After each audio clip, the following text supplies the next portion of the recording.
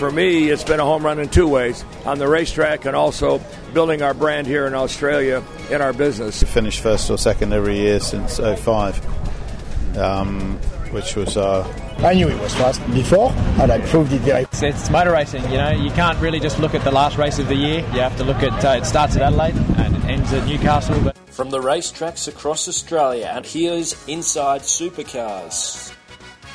Hello and welcome to Inside Supercars. Craig Revell again in the driver's seat as Tony Whitlock is still recovering from his bout of illness, but hopefully he will be back on the show very soon.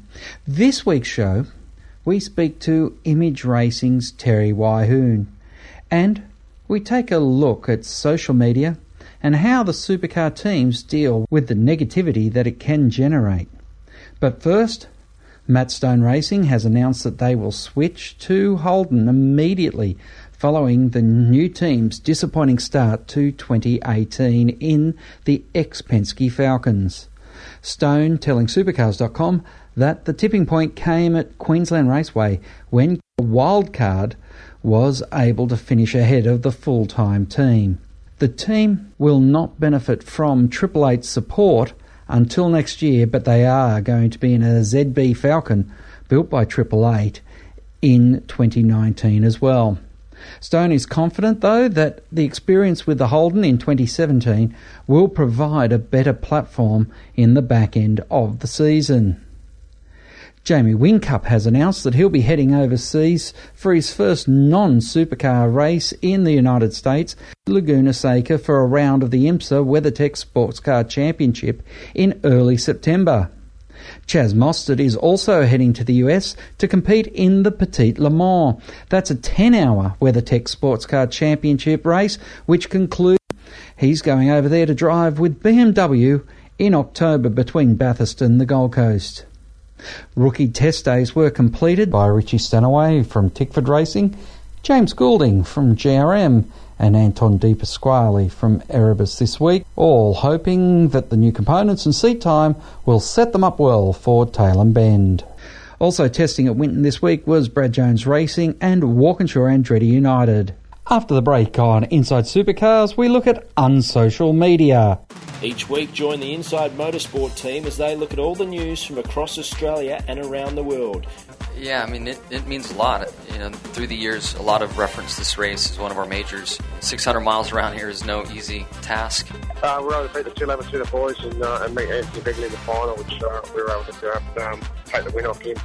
So it was a great weekend for the Rapstada family. Inside Motorsport broadcast on community radio and online at sportradio.com.au. The views expressed on Inside Supercars, including the panellists and guests, do not reflect the views of the network, Thunder Media or Sport Radio. Any publication or rebroadcast of the show without the expressed written permission of Thunder Media is strictly prohibited. Social media is an important tool in the supercars arsenal for getting the news and reports about what's going on in the teams and also across the series. A few weeks ago, Jess Dane on the show mentioned how toxic it can be seeing the comments coming back in sometimes. So I thought I'd follow that up with a number of people in the paddock to find out how they manage that situation. First up, we spoke with Erebus's Shannon Kiley and asked her about how social media has become a bit of a double-edged sword. Obviously, I think the message you convey can kind of have an effect on what you get back. Obviously, as I was saying before, I think the guidelines we've set for our content that goes out is very honest and open. Erebus itself has always been that down-to-earth team that's approachable. We're the fans' team. We seem to be everyone's second favourite team, if that makes sense. If it's not their team, they're happy for it to be us. So I think I believe we have a lot of positivity, and probably more than some others do, because of, you know, your likes of David, your likes of Betty. They are very likeable people, but you do definitely get some people that aren't a fan of us for whatever reason that is, and that's the same down pit lane. Everyone has to have an enemy or keyboard warriors are out there, so they'll pick on something. They'll find something. Brian Walkinshaw is a high-profile team owner who also has had quite a high presence on social media. Yeah, good question. Social media's got a great amount of value. I don't use social media as much as I used to, partly because of that reason. Look, the world is always going to have some dickheads who want to go and be offensive online, and it's very easy to hide behind an alias and act in a way that you would never dream of acting in real life. Social media gives that platform to those kind of idiots, but the vast majority, 99% of the people you engage with on social media, are fantastic, and it is a great tool that we can utilise, which is great for partners and for people. At the end of the day, in a world where most sports are trying to remove personalities out of a lot of their sportsmen and their assets, social media is a great way to remind the fans and to engage with the fans, and as I said, remind them that there are human beings here that have personalities and no one's perfect, and most people are really, really great to talk to. I love talking to my fans on social media, and the value that you get from talking to all the good people is far more worthwhile, and is worth the occasional idiot who decides to try and take an opportunity to try and put you down. I mean, you just ignore those guys and guys. Shannon Kiley tells us how toxic it can get from her perspective. For us personally, or not personally, but as a business, it could be worse. I believe I've seen some things out there that really aren't nice, and for kids out there, or someone that's got a daughter that's on social media that's going to read it can be a lot worse. For us, it's never been that bad, I don't believe. We've had some people, not like the way David or Betty does things, obviously, because they are such characters. But I think the support for them has always been greater than the negativity. And it's always, when we see a comment, I like to give it a little bit of time.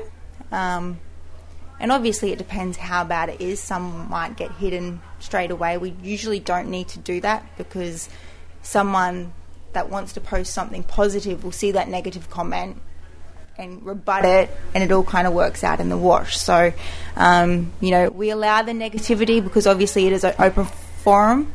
We don't want to just, control it too much. Craig Lowndes is the most popular driver in Australian motorsport. How does he manage the toxic stuff? When it becomes a personal attack or a verbal abuse, or swearing and being out of order, we'll ask people to hide it or delete it, because it's just not constructive, and it creates a lot of angst and anger, not only just the people they're attacking, but it's a flow-on effect. And then other people will have a say about it, and then it just go on and on and on. It's just it's. Now, I know that Jamie says that social media gives a voice to idiots, but it gives it, as I said, it gives a voice to people. It's just being constructive about it. The negativity and the other thing is that the people have got to appreciate that there is families at the other end. There are people's feelings. There are, we are all human.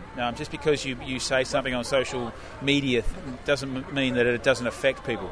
Mitch Robinson has come across from the United States, where he was working in IndyCar and other sports. He is now the media manager for Tickford Racing. It does get pretty aggressive, I guess would probably be one word to use it. But I think as someone who uses it and is around it close to 24/7, it's something you have to get used to. It's part of the job. It's not something we enjoy about it, but at the same time, is someone who is with the team every single day, and in my case I live with a couple of the mechanics and all that, so I'm around and aware of it, pretty much everything that goes on, or at least a good chunk of it. You have a much better idea of what's going on than the people who are sending those messages and everything. So it's not always great, but it's something you can you learn to brush off, and you understand that there's much more than meets the eye when it comes to seeing what's on the time charts. So again, not fun, but it's part of the job. Ryan Walkinshaw has staff that have to look after the social media channels, and I asked him if he's spoken to staff about not personalising the negative stuff that comes in. No, we do media trading, and most of our guys are pretty good. They know where the line is on what you can post and what you can't post. And when social media first started, things like Twitter first started, you had it was quite a new thing to have to deal with that kind of conflict, because previously that access wasn't there for fans to reach. Whereas now I think everyone's just used to it. You just ignore some of the rubbish and just deal with the vast majority of good people that you interact with, which is quite a special tool. Craig Lowndes. We do our own social side of it. I do Instagram and Twitter. The Facebook side of it, we have help, but it could be a very positive tool to have. Especially, to allow people to see where you are if you're doing a signing session or anything else like that. But of course, as you said, the negative side of it is that it gives people a voice, and not everyone's a big fan. So it is something that what we deal with it is we try and ignore it as much as we can. We're all in big favour of people having an opinion. The incident with Scotty McLaughlin last year at Newcastle, things that about even my retirement, people had an opinion on. All for people having an opinion and having a voice. I have no problems with that, but when they start getting personal or they start getting nasty, that's when I have a problem, because it's you've got to be constructive. It's no use being a keyboard warrior sitting at home or wherever you are thinking you're smart. I've replied to a couple of people saying I hope you say that to my face, because it's very easy to sit at home and be a keyboard warrior. But it's, for me, I think the biggest thing that we see and is a lot of the fans that are positive towards us and anything else, and whatever we've done, like the Scotty McLaughlin incident, that they do shoot them down, because it was an incident, it was a racing incident, it wasn't in a personal way or attack or anything else. Hence why we made the conscious decision to make a photo of all four of us and say, look, we're over it. Like, you guys out there need to get over it too. I know that we got passionate fans. But it is really one of those things that we race cars because we love it, we enjoy it. Everyone, as I said, everyone's got their right to have an opinion. Let's just make sure it's a constructive one. Shannon Kiley again. When it is truly just hurtful towards someone, I believe, obviously everyone's allowed an opinion, but it's how they say that opinion. If they say, excuse the language, but Dave's an idiot. Yes, he is. Of course he is. But, if it's something that really is just kind of getting to, a personal attack on someone, that's when I think it's not very nice. Or, a sponsor or a partner, we need to protect them as well, and that's probably, just as much of an asset as our drivers or our team owner than anyone else, because obviously we're here to represent a brand and do that correctly. Mitch Robinson. I think the baseline is, if you can't say it on TV, you shouldn't have it on your social media comments. So that's kind of a personal one. We don't have anything necessarily written. If there's something that comes up in question that either I or another one of our staff see, there's a conversation about it, and then it's sort of a case-by-case thing. So any major curse words, honestly, is a pretty easy one to get rid of. But if it's talking about, so-and-so's doing this better than you or something like that, that's just conversation. And that's what social media is designed to do, is create conversation. So even if somebody's making a little bit of a dig at us, we also have plenty of other fans that will come to our defense on that. And that's the great thing about being a part of such a team that has such a loyal fan base with it, and Supercars in general. The fans are so loyal, so it's banter, and it's stuff that, like I said, you kind of brush off, and that's good and bad. The positive comments and the negative ones, you kind of say, yeah, that's great, or oh, that's too bad. But I'd say 99% of the time it gets left up there. But if it's something that's really bad, you get rid of it. But overall, it's a place for the fans to have that conversation, and we can engage with that as well at times as well. Sounds like you haven't had to hit the delete button on many then. Very few. Yeah, very few. Are you the final arbiter? Yes. So it's your call on whether it could stay or go. Yeah. We've got a couple of us that can see it, and sometimes it might be a discussion that I have with Barry Ryan, obviously, who's the top of the food chain, that other than Betty.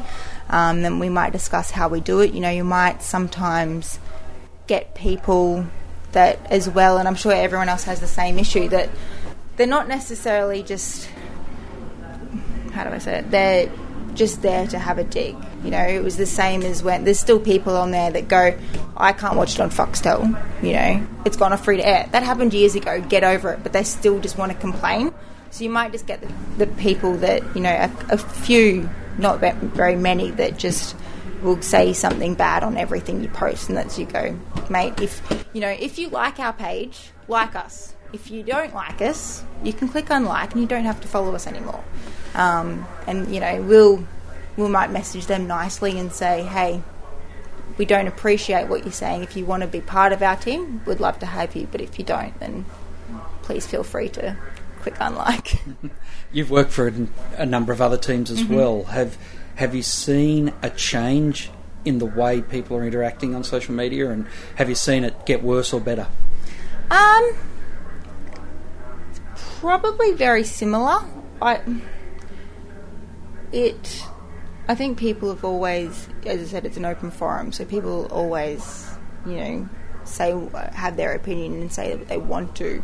The biggest change I've seen from going to different teams is I really, truly believe, I know I'm probably biased, or I'm not, but I really believe that there is a lot of support out there for us, and more than that negative.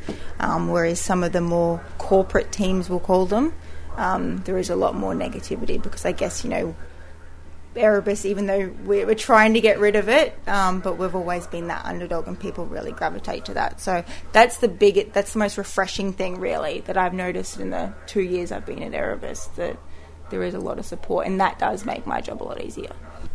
How do you manage to not let it affect you? When something might go wrong and it is getting fired at you, the negative stuff, you work with all these people, they're friends as well as colleagues, they have to be to work the hours you work with them.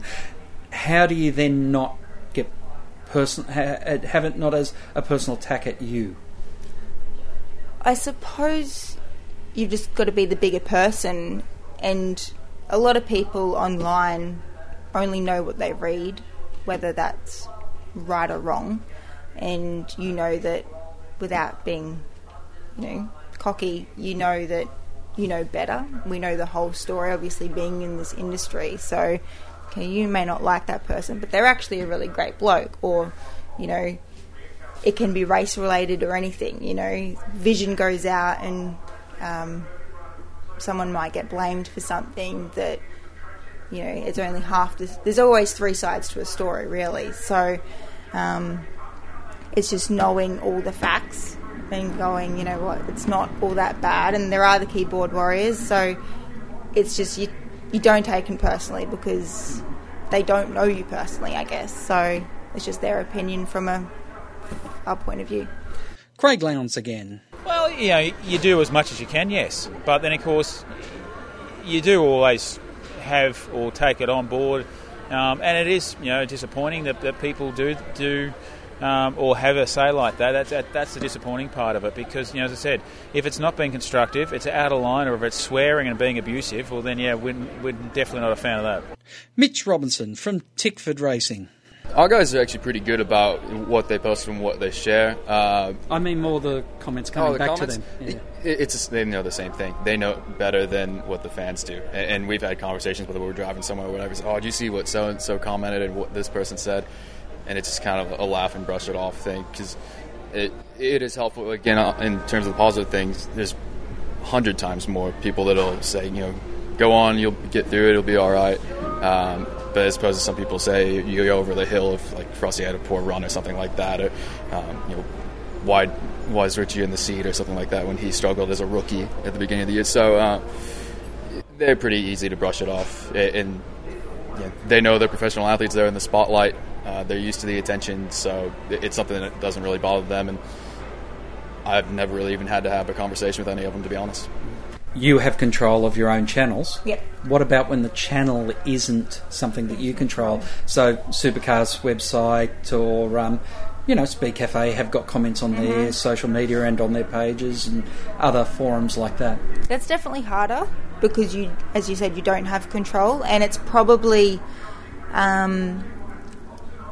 the forums where you don't control, obviously they're a wider audience. As I said, the people that like Erebus Motorsport on Twitter, Instagram, Facebook, whatever it is, they usually, most of the time, they like our team.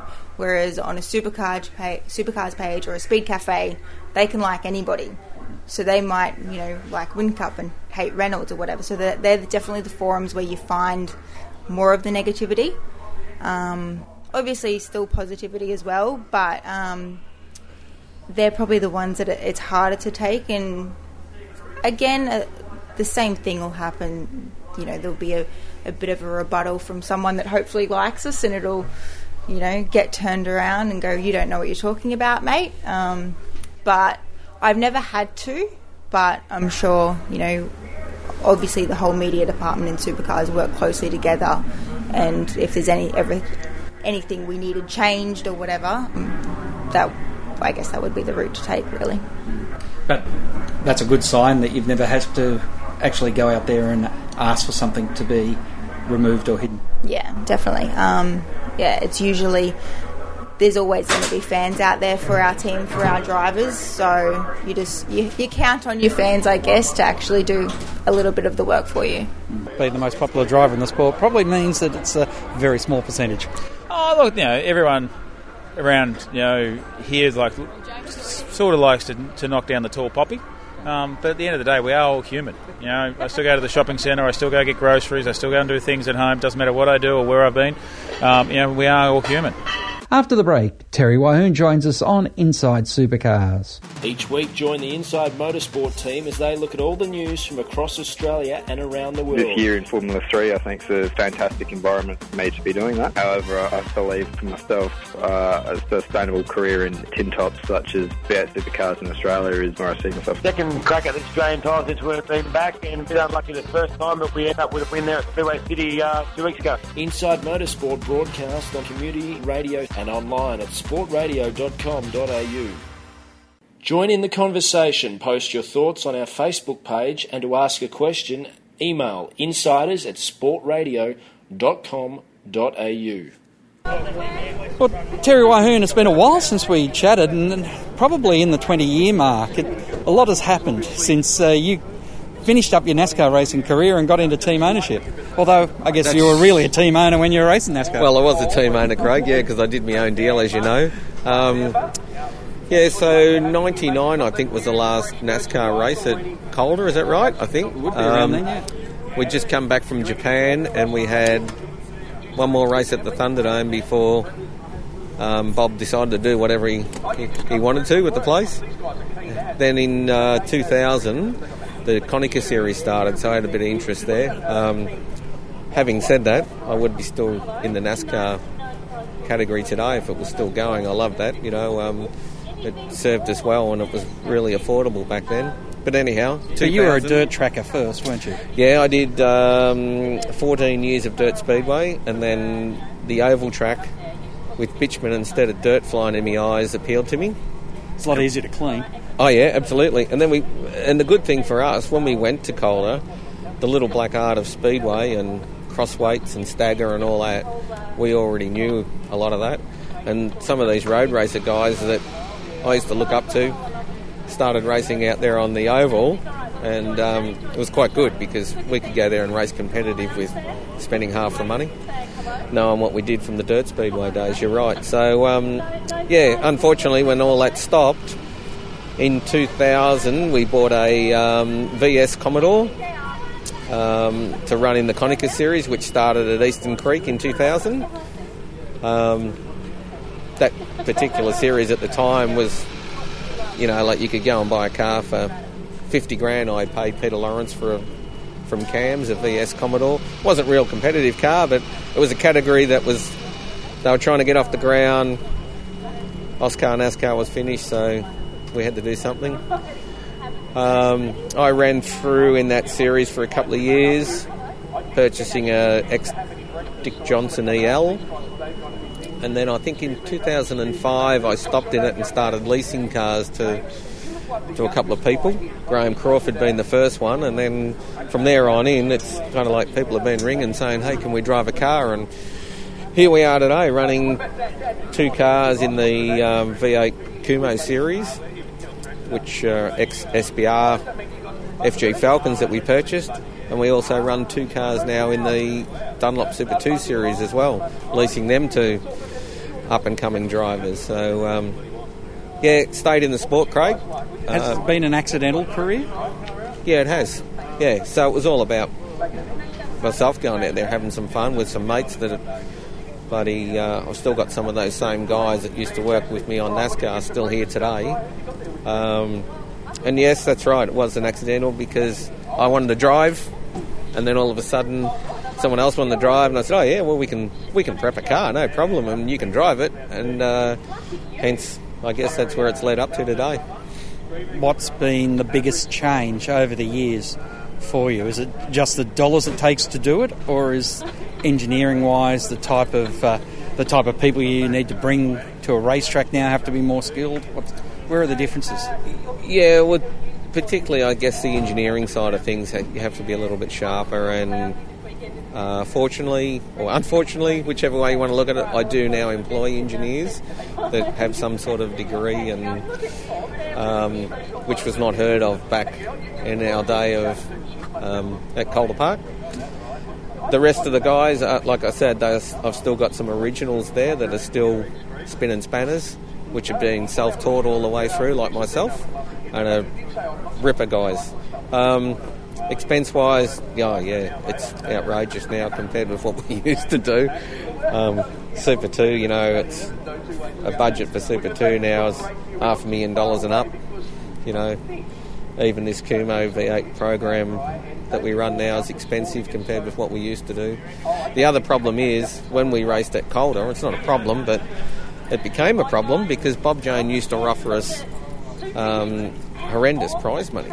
And it was paid at the window as you left the track too, most times? Pretty much. I mean, he used to just deposit it into my account. Bob used to pay me appearance money. And we had a lot of sponsorship, and we also used to get a lot of prize money, like you'd win a race out there and get $10,000. Like, that's not even heard of in V8 supercar land today. And that was what made it easy for me back then. Now, everyone's got to bring their own budget with them. A lot of people who are leasing out cars have this altruistic view of, I'm trying to develop Australian motorsport and that sort of thing. Is that what you're doing, or is it just really you've got this skill set that keeps you in motor racing and you're able to give opportunities to whoever wants it, whether it be a young driver or an old driver? Yeah, well, I'm glad you touched on the opportunities. From my point, that's the priority for me. I didn't have too many opportunities. I had to create them myself. These days I see young, good kids that don't have the budget, so we try and help by giving them some sponsorship, giving them all that expertise that we've learned over the years. I don't really charge anything for myself, if you like. Everything I've learned I just put into it, and the shot in the arm for me, Craig, is seeing these young kids. Like this weekend here at QR, we've got 2 kids that have never driven a V8 supercar. One of them finished 4th yesterday, the other one 8th. That's a shot in the arm for me, just seeing what you can offer them, something the opportunity that they would not get, and seeing them do well. Now, you've been around motorsport a long time, and here at QR you've had a first. A sponsor that has said a sponsorship has been too successful. Can you talk us through that, because it sounds as far-fetched as the stories come? Yeah, isn't that bizarre? I thought maybe a cheque hadn't cleared. No, not at all. So young Harley here has had a sponsor come on board, which they're quite happy with. They said, look, we don't really want any car space or too much signage, I think it was more like just to help the young fella out, which was very nice of them. And then last night they contacted Harley and said, whoa, geez, we can't believe the amount of exposure we're getting. And for some companies, they actually don't want that brand awareness because their phone starts ringing and it's taken them away from time that they haven't got. So, hence we've had to tone the car down a little bit today because, some media people don't see motorsport as being, if you don't sit there and watch it like we do, they don't know much about it. But all of a sudden when you got your name on a car, and it actually does get quite a bit of exposure, it shocked them, and they said, can you tone it down a little? So hence we've taken a bit of their livery off. And I guess it also shows the power of an in-car camera as well. Absolutely. I mean, they're terrific tools. You know, we had back in the day at Thunderdome some in-car footage that used to ride around in that BP NASCAR with me, and you'd sit there and watch it, and we didn't really know back then how to utilise it properly. We didn't have decals all over the dashboards and on my helmets, and you never had all that $2,000 paint job on your helmet and race, on your race suit. So back in those days, they used to warn you against painting or sticking on your helmet because it used to weaken the shell. Yeah, I don't know how well that works now. Obviously, they've come a long way, but I mean, we didn't utilise it to our full extent, because I knew if I won the race, I got 10 grand off Bob anyway. So a little bit different these days. I mean, if you looked inside the car yesterday, you've got every space taken up. If that camera comes on, every sponsor's got to get a little bit of bang for their buck, if you like. Is that the hardest part, the marketing side of the business? Absolutely. And that's what I'm saying. There's some really good kids, and unfortunately a lot of them are sitting on the other side of the fence and they never get the opportunity. So we, just for this year alone, we tested 10 young kids. The ones that had a little bit of backing, I can't offer it all to them for nothing, obviously, but the ones that had a little bit of backing, we try and work with and get them to the track, so to speak. What's a logical career path in your eyes? We hear a lot about, they've got to do this step, that step, take this other step, and of course you didn't necessarily go the karting, open-wheeler, NASCAR path. You just started in Speedway and then jumped over. Yeah, well, back in my day it was always Formula Ford, which we couldn't afford. So look, today, Craig, really, the V8 Touring Car Kumo series, if you want to go tin top racing, and a lot of the young kids these days want to be a Jamie Whincup, Shane Van Gisbergen, whatever, you need to start here in V8 Touring Car Kumo series, and then go to Super 2, which is the Dunlop series, and then finally the main game if you can cut it. So, this is the career path now. Drive one of these big, heavy cars from this level. It's the third tier series here this weekend, and then go to Dunlop Super 2, and then on to the main game. How many years do you think they need, in all honesty? Because you do see some kids, they get pushed just by parents, by outside influences, which ultimately whilst they look like they've got a lot of potential and a lot of speed, they disappear very quickly as well. Yeah, well, they do, and a part of that is, unfortunately, the financial side of it. You know, they only get one or two shots at it, some of them. That's why it's so important for us to make sure we supply a good product, because, they can come here and spend all their money on one race meeting, and if it turns bad for them, that's it, they're gone. And it does vary with kids to kids. You know, we've had some really rippers. You know, we've had Taz Douglas, Jack LeBrock. We've got a ripper young kid now, Jordan Boys from Albury, who started with us last year in the Kumo cars. He won the first round. He did 2 other rounds of Kumo with us, and we thought, wow, he's going great, terrific family. And that's a big part of it for me too. I've got to be able to get on with the whole family, because I spend a lot of time with these people. Yeah, there's a lot of Demi Dokic's in motorsport. Oh, shit, yeah, there is. Yeah, and I can't wait to get rid of them. So, and Jordan and his family have just been terrific. So he moved straight into Super 2 last year with us, halfway through the year. The seat became available, and he's doing his first full year this year with Super 2 with us. So, answer to your question, it varies, but you need to do at least 1 year at V8 Kumo series and be competitive. Otherwise, a second year in that, and then move to Super 2. Do you enjoy swinging a spanner, or in this case, managing a team, as much as being the race driver? I enjoy driving the best or working on the cars the best, like I've always done. I don't like the management side of it at all, but unfortunately, someone's got to do it. And it's a motley old crew I've got. I've had them for a long time, and they still need a lot of managing, so I stand here and give them some advice. They know most of it, of course. Have a beer with them at the end of the day, and that's what makes it special. Has that side of it changed? That ability to have that social and family connection? Not from me. If that changes, I'm not interested in being here. So, that side of it's so important to me. We ask all these new kids, who the 2 this week I've only met this week, come and stay with us. They come and stay with us. They eat with us. They have a beer with us. Not that I encourage the young fellas to be drinking beer. Hopefully they're over 18. Exactly. That side of it is so important to me, and if I don't enjoy that part, I won't be here. We've seen people like Tyler Everingham in the Utes. He's 15, 16. A couple of boys here in that 17 year. Is there too young to be in this level of motorsport? I find, from my experience, when someone says to me these days, and it seems funny because I didn't start Dirt Speedway until I was 17. I did 14 years of that before we went out to Calder and met yourself. These days I have kids ringing saying, oh, the only issue I've got, I'm 20. And I'm going, what's the issue with that? And he goes, oh, no, I'm getting on a bit. And I'm thinking, wow, you know what? I'd rather take a 20-year-old than a 16-year-old. I know they are starting younger and younger. I've got a little boy now myself that races go-karts. He's 8 now and he's been racing since he's 5 and he knows everything. So, no, look, I'm happy to take them in their 20s, well and truly.